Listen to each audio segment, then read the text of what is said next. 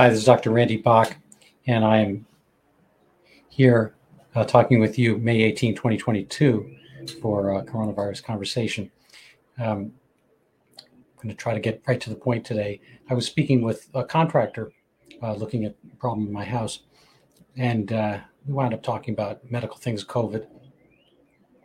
And he was curious how dangerous current variants are. Right now, we're in one of the Omicron strains. I think it's Omicron BA12 or something like that. There's going to be Omicron L or K. The real key here is that right now, nobody uses this term, but I'd like you to use it. We are in COVID-22. COVID-19 was the original one, came here in 2020, originated in China in 2022, and the vaccine is for COVID-19.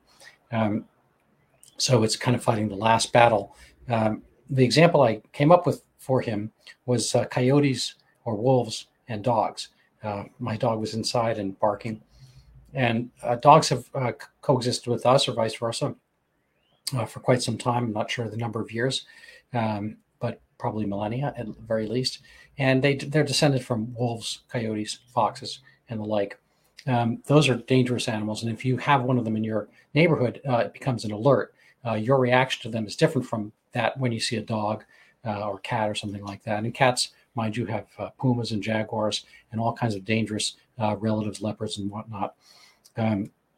So when they come from the wild, they don't really have your interests at heart, and they're willing to take a bite of you and move back to the wild where they have basically their own reservoir for living and existing. The common cold such as we have, those are the dogs and cats. They're domesticated in a sense, and they've learned to live with us insofar as viruses, if they don't have any brains, they don't learn. But the ones that are going to be passed around and stay with us almost ipso facto are relatively benign. So we keep hearing about the greater transmissibility of Omicron, which is all well and good, but that implies that it's not killing the host, because it's for something like Ebola, which is, I guess, initially transmissible, but it's not going to hit large populations because people die. Then other people notice that those people have died. So it's not something that's going to really persist. So same thing with a wolf, coyote, a jaguar, some big puma comes in your neighborhood, you're going to notice it, lion and tiger and so forth. And if you have kind of a tiger gun or some identification purpose for noticing tigers and wolves and coyotes, and you have a high danger alert for that, you're not necessarily going to apply it for dogs and cats, nor should you, because it's rather pointless and it's dangerous to the dogs and cats you've come to love. And you have some benefits from having dogs and cats around and whatnot, whether psychological and so forth. I'm not saying there's the same benefit from having the common cold, but it certainly doesn't shake our boat the same way original COVID-19 did. But COVID-19 is no longer here. Again, it's COVID-22. The current Omicron versions. And so they should be attributed to the year. And we shouldn't be taking basically, kind of a quote unquote flu shot from 3 years ago in order to handle things now. They're mischaracterized as boosters. They're not really boosters. They are COVID-19 shots. There were, theoretically going to be some Omicron shots coming out. We'll get to that in a second. So I just wanted to pass that along. There's, I'm sure you're getting your own COVID stories, and they're dissipating over time. Some people seem to be the last holdouts, and I remark upon them. It's beautiful spring day, warm and so forth, and keep, parents have their kids muzzled up. It's nonsensical. Young kids don't really get that sick from this and so forth. Anyway, I'm going to try to hit the news today and make this a rather brief session. So I hope you bear with me on this. Let's see what I can do here. Well, first of all, I can make it full screen. So this is an article from NPR. If you've had Omicron before, are you safe from infection by the new variants? This is actually called begging the question in a sense. It's putting a thought implicit in the question that may not actually be true. Here, the statement is, are you safe from the new variants, implying that the previous Omicron variant was dangerous. It's not. South Africa had it fully a month before us. They didn't really have any problems from it. And they're not really vaccinated at all, maybe 10 or 15% of the population there at the time. And they didn't have any deleterious side effects, no great increase in death rate and so forth. This is a non-fatal thing. It's really, at this point, the wolf COVID-19 has become perhaps not the lapdog puppy, but a very benign house cat, or maybe a cat that may scratch you a little bit. But for the most part, something that's amenable is not going to really shake your boat so much. So they asked this question. And the thing is, you may or may not be. Um, the Omicron mutates, and people seem to be getting sick. And it's kind of an irrelevancy whether you've had it or not, because nobody asks you whether you've had, a rhinovirus or adenovirus or RSV and so forth in the last couple of years or recently, and whether you have a cold. You don't really investigate. You don't need to. So a lot of times we are really now currently being led by the operational, institutional COVIDization, the testing mechanism that exists. My team currently, the Boston Celtics, are in the semifinals of the NBA, and one of their star players, or useful players, Al Horford, he's been kept out by safety protocols. They're not safety protocols anymore. They're protocols, no doubt. But he's had Omicron before. He's had the original COVID. He's had the vaccine. He's not ill, apparently, and he's playing. He was fine. And they happen to test this thing as positive. So now he's not going to be out for the game, or he's going to be out not playing for game 2, already game 1. So these things are impactful, but they become their just own little bureaucratic mess. They are a distinction without a difference. They're not making any difference in people's health or lives. I'm just going to kind of breeze along here. Some things I've been looking at. I'm going to leave this without comment because I haven't had a chance to look at it much in detail, but investigation underway following mysterious surge in deaths of newborn babies in Scotland. I don't know really what this means, but certainly we had a pandemic in Brazil in 2015 over microcephaly, and that became a big deal. And I don't know what the relationship is here, but COVID-19 and pregnancies and so forth. But it could be vaccinations as well. We just don't really know. People do get sick from time to time, but we don't really need to keep boosting, as it were, with an ancestral version of the vaccine when that's not really present anymore. So hopefully that'll be figured out. This is something a little bit closer to my heart here. This is newsletter, Igor's newsletter, and Igor Chudov, Substack. And he's talking about something I was mentioning a little earlier, vaccine against variants, the Omicron, for instance. It's impossible and will endanger the naturally immune. I'll let you read his points on your own, and I'll leave a link to this. But basically, the Omicron moves so quickly through the population that it's no real sense, chasing one down. It takes a lot of money and effort to make a vaccine. And by the time you've made one-to-one Omicron, it will have mutated somewhat. I'm going to show you the covariant, covariance.org per country.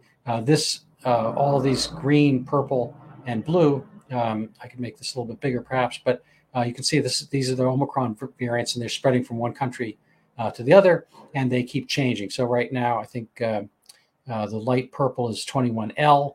The blue up here in the corner is 21. I think it's 22C. So they actually are calling it COVID-22. The 21 refers to the year. So now we are technically in COVID-22, but it doesn't really matter. The United States death rate is very low. I'm going to show you some data right here. This is from Indonesia, which is undergoing a bit of a Omicron, same basic kind of thing we're having here. I think they're let's see, according to covariance. If we check Indonesia, they are where are they? Right here in the middle. They are, I guess, a strain behind us. They're on 21L. But so this is the data from 21L, but these are getting more and more benign. This is kind of hilarious because these data are, it's on a logarithmic scale. So if you know your math, the numbers, the rates of the numbers keep expanding. So this is 10, here's 100, here's 1,000. So in green, they're showing the non-significant cases, and in orange, they're showing the deaths. So they're having thousands of cases, and actually, I'm not even sure if this might just be the illnesses. So over here on the right, and I apologize in Indonesian language, these are the in yellow are the fatality rates from the current bug. So we're down at 0.06%. This is the Omicron strain current, pretty much current with us, and maybe a little bit slightly behind. These are the ones who feel some illness, about 3%, and 97% really don't even notice it at all. There's really no impingement, maybe sniffles and whatnot. So they're having COVID-21 currently. And I have a friend in Indonesia who gave me this page, and they're masking everywhere. All the stores and whatnot. If he goes into a store without a mask, all the store clerks pull theirs up. They're not wearing masks amongst each other. It just becomes kind of this strange ritual, and it's I don't know. Maybe 50 years from now, people will have masks. They have no idea why they started wearing them, but they'll continue to do so. His point here is the variants go through so quickly. And again, getting back to that covariant strain map, this is a matter of a month or so. We will have moved, this is South Korea, but in the upper left here, we have the United, but all the countries pretty much doing the same. So every month we're kind of stepping through one Omicron to another. So the variants are changing and they're pretty benign. The United States has, pretty much we've bottomed out on the deaths. We're a country of 330 or so million people, and I think that translates to 30,000 deaths a day, ordinarily. So of the deaths that are happening, this is a really inconsequential number. People are still kind of going nuts over it. I just put masks in school as a search item in my Google machine here at Detroit area. Reinstates face masks because of uptick in COVID-19. Again, this is a misnomer. It's not COVID-19. The covariant one tells you this is COVID-22.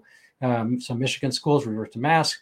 New York City decided not to, but there are places that are still pondering masks. I'm dealing with this whole thing when kids never really got sick in the first place. The absurdity of it all is continuing. But let's just come back to this article about the Omicron vaccine, as it were. Omicron targeted vaccines do no better than the original jabs. And that's probably because they're both inconsequential. Omicron is a meaningless illness, and COVID-19 doesn't really do much for it anyway. So I think it's one meaningless thing versus another meaningless thing. So it's like saying, my car is not improved whether I wear a green hat or a blue hat. I seem to get the same gas mileage in either case. So it just, a non-entity, non-cofactor. And he points out here, therefore, unlike in 2020, there's no single variant against which to make a vaccine, as we're talking about looking at the covariant picture here. So you can go through this, but I think you get the basic idea from what I've said. This is a guy, Elgato Malo, I think he's on Twitter, and he's got his own Substack as well. I think he's a data analyst, pointing out this is not science per se, but he's pointing out the states with the top vax rate have the highest case rates per 100,000. I think this is probably because people are just COVID neurotic, and they wind up testing more. And so they see more quote unquote cases, but a case doesn't really mean anything if it's just a positive test.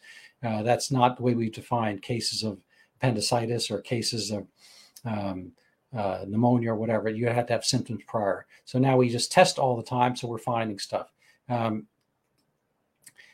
So let's just kind of breeze through the rest of the things I've been looking at. This was interesting because the CDC actually, in a sense, brought on the formula crisis.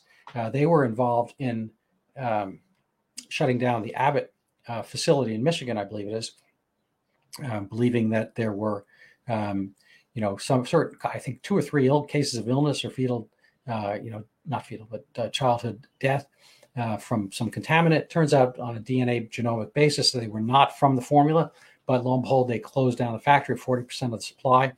And, if you want to look for conspiracy aspects, I think it's probably coincidental, but our friend Bill Gates, who really should stick with computers, he is part of investing in, I assume, some kind of like protein building, pseudo human milk formula, which I think is actually a great idea. So I'm not going to, kind of give him a bad name for this, but it is pretty funny or interesting, or if you're a conspiracy theorist, indicative of the times that, Formula Factory is going to probably help Bill Gates make some more money on top of his money. Some of the things that are going around politically. This is from Jonathan Turley, WHO director. So they supported censorship. Per the Chinese, he was kind of Tedros Ghebreyesus. I was saying the Ethiopian name. I think there's Jesus over here, and Gabriel is what the name refers to. Has supported censorship, kind of via China against what he called the infodemic. Now Tedros has been reportedly censored by China for disinformation on his own pandemic measures. So it's kind of good for the goose, good for the gander, I guess. There's a lot of censorship going on, even including here in the United States. This is Meet the Doctors Who Are Punished or Threatened for Questioning the COVID Vaccines. So again, I love vaccines, and I think COVID-19 vaccine was excellent for COVID-19, and maybe even for early, certain variants of COVID-20, maybe the alpha and beta variants, but they became less powerful as the coyote turned into just your, Bichon Frise or poodle and whatnot, which are less coyote than they used to be. So they probably have dog-like aspects in common, and there are probably some commonalities when you take a vaccine against a coyote that might work against the puppy, but there's really kind of no point in getting one against a poodle when coyotes are real threatening actors, and they're no longer around. This is from Cheryl Atkinson. This is, again, more political aspect of some of this stuff that's going on with COVID and the internal CDC docs on the agency's false COVID vaccine claims. So she shows that the parts that from Freedom of Information Act, parts that were redacted, all in blue. I'm not going to spend a lot of time on the article, but there are politics going on. The CDC, speaking of this ad over here, they're CYA, if you know what that means. And eventually she points out that the CDC tracks and logs CDC-related tweets by members of Congress. I mean, why not? It's a political organization in a sense, and they might as well, curry favor with and go against, curry favor with their friends and try to, figure out ways to undermine their enemies, as they did with Jade Bhattacharya and the Great Barrington Declaration co-signatories. What else do we have? So I think I'm going to round out our time here today by seeing kind of the relative and relevant absurdities that are going on. These are in China right now, which is again suffering from, as it were, not really suffering from the Omicron version. So people are not even sick, but there's still kind of shutdowns in Shanghai.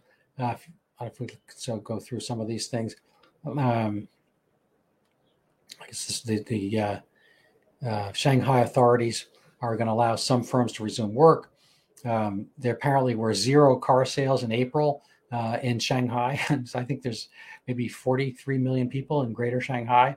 It's kind of an amazing drop in the vitality of the area. The unemployment rate has, I think, tripled. There are going to be bad times coming. There's only a certain amount of money you have to spend in the world. They're taking some of their poverty funds and they're putting it into anti-COVID naturally. I think there's maybe an article here on this topic. COVID lockdowns drive middle-class citizens to go abroad.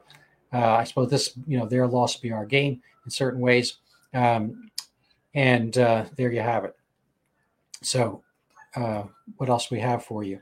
So I've had some comments that get to be a little windy. I'm probably going to leave it here on that topic. If you have any questions that you'd like to have addressed in future episodes, please let us know. I think right now, probably you should enjoy your puppy, your cat, so forth, being aware that occasionally they can scratch or nip and so forth. But for the most part, they would not be amongst us if they were uniformly dangerous. And this is the case with the common cold. It wouldn't get to be common unless it wasn't knocking us over a lot. And so it's ipso facto, it's by the very nature of it that as vaccines come from the wild, they self-attenuate and become more mild if they're going to live with us. And it's the same with whatever the precursor to our domestic cats was. and ditto for wolves, coyotes, and so forth, which have led us to our cute little puppy pictures and so forth. So anyway, I hope you enjoy your pets. And if you enjoyed this, please let us know. And if you didn't, please let us know and try to pass it around and share it. I enjoyed meeting with you tonight. Thanks so much and have a great